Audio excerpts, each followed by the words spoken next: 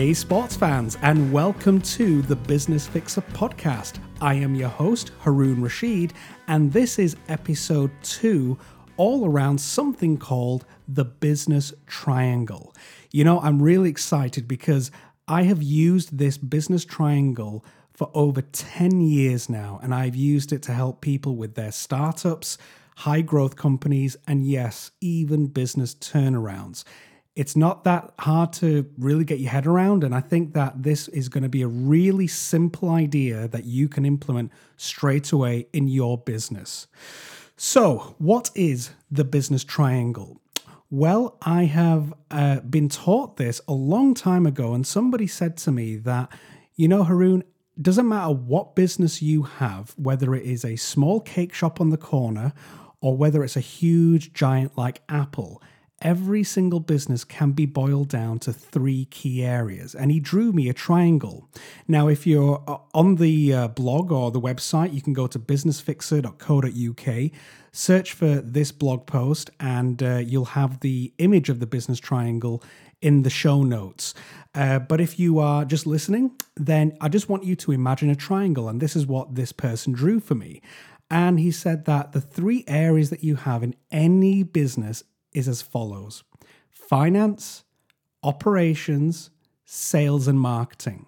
Sales and marketing is combined, by the way, into one.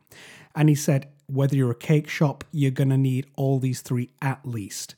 If you're Apple, you're going to at least need all these 3. So it doesn't matter who you are, whoever's listening to this podcast, your business can be boiled down to those 3 key areas. And over the last 10 years, whether it's been helping people start up their business, grow their business, or even turn around their business, guess where I started? Yep, it was the business triangle. And I always found as well that the areas or the issues with the business that I was working with, it could actually be boiled down to one or more of those areas. As long as you get all 3 of those areas working, you should be fine. Everything kind of falls into place.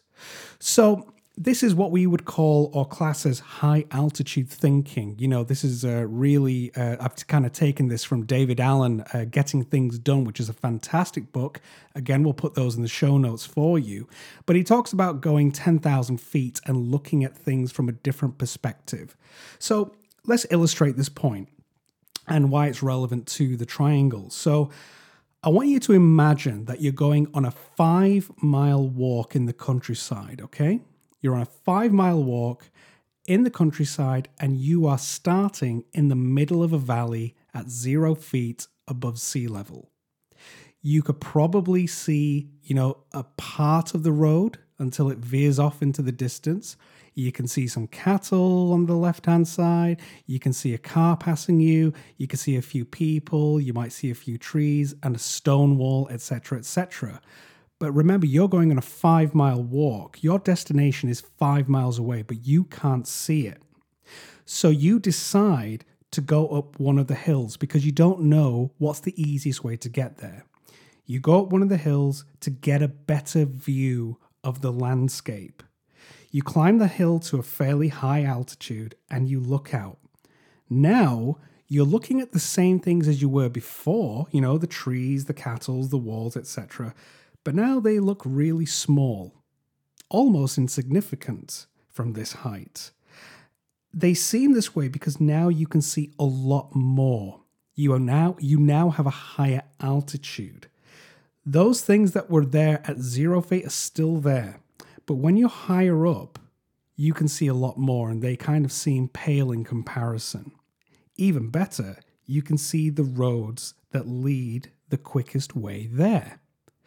So looking at your business with the lens of the business triangle, you're able to see things from a different perspective. You're going 10,000 feet, a little bit higher, but you're looking down at the business and saying, right, what are the key things I need to do in the finance area? And those things will most likely be like, okay, do we actually understand the numbers? Do we actually have financial goals for each financial statement? Is there commerciality in the finance department? Do we have enough money? Is there a lack of cash or a lack of financing? Well, what about operations? Maybe there's no clear structure in your organization. Maybe it's very flat as a structure. Maybe there's no accountability.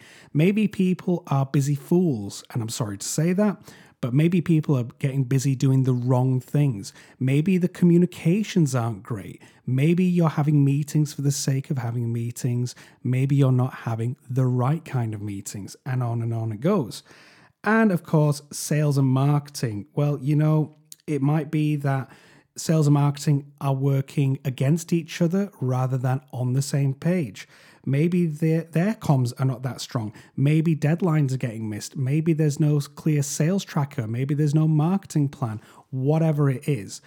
But as you can see, we're looking down on the business using the triangle, and we're asking the right questions now. And that is really what we want to do. So as long as you look at your business from a high altitude, you will ensure that you're asking the right questions and you can get the right results. So that's it for episode 2. I hope that's given you a little bit of a steer, a little bit of a different frame to view your business. You can always check us out on businessfixer.co.uk. Check out the blog, check us out on all the podcast channels, wherever you get your podcasts, and I'll see you next time, sports fans.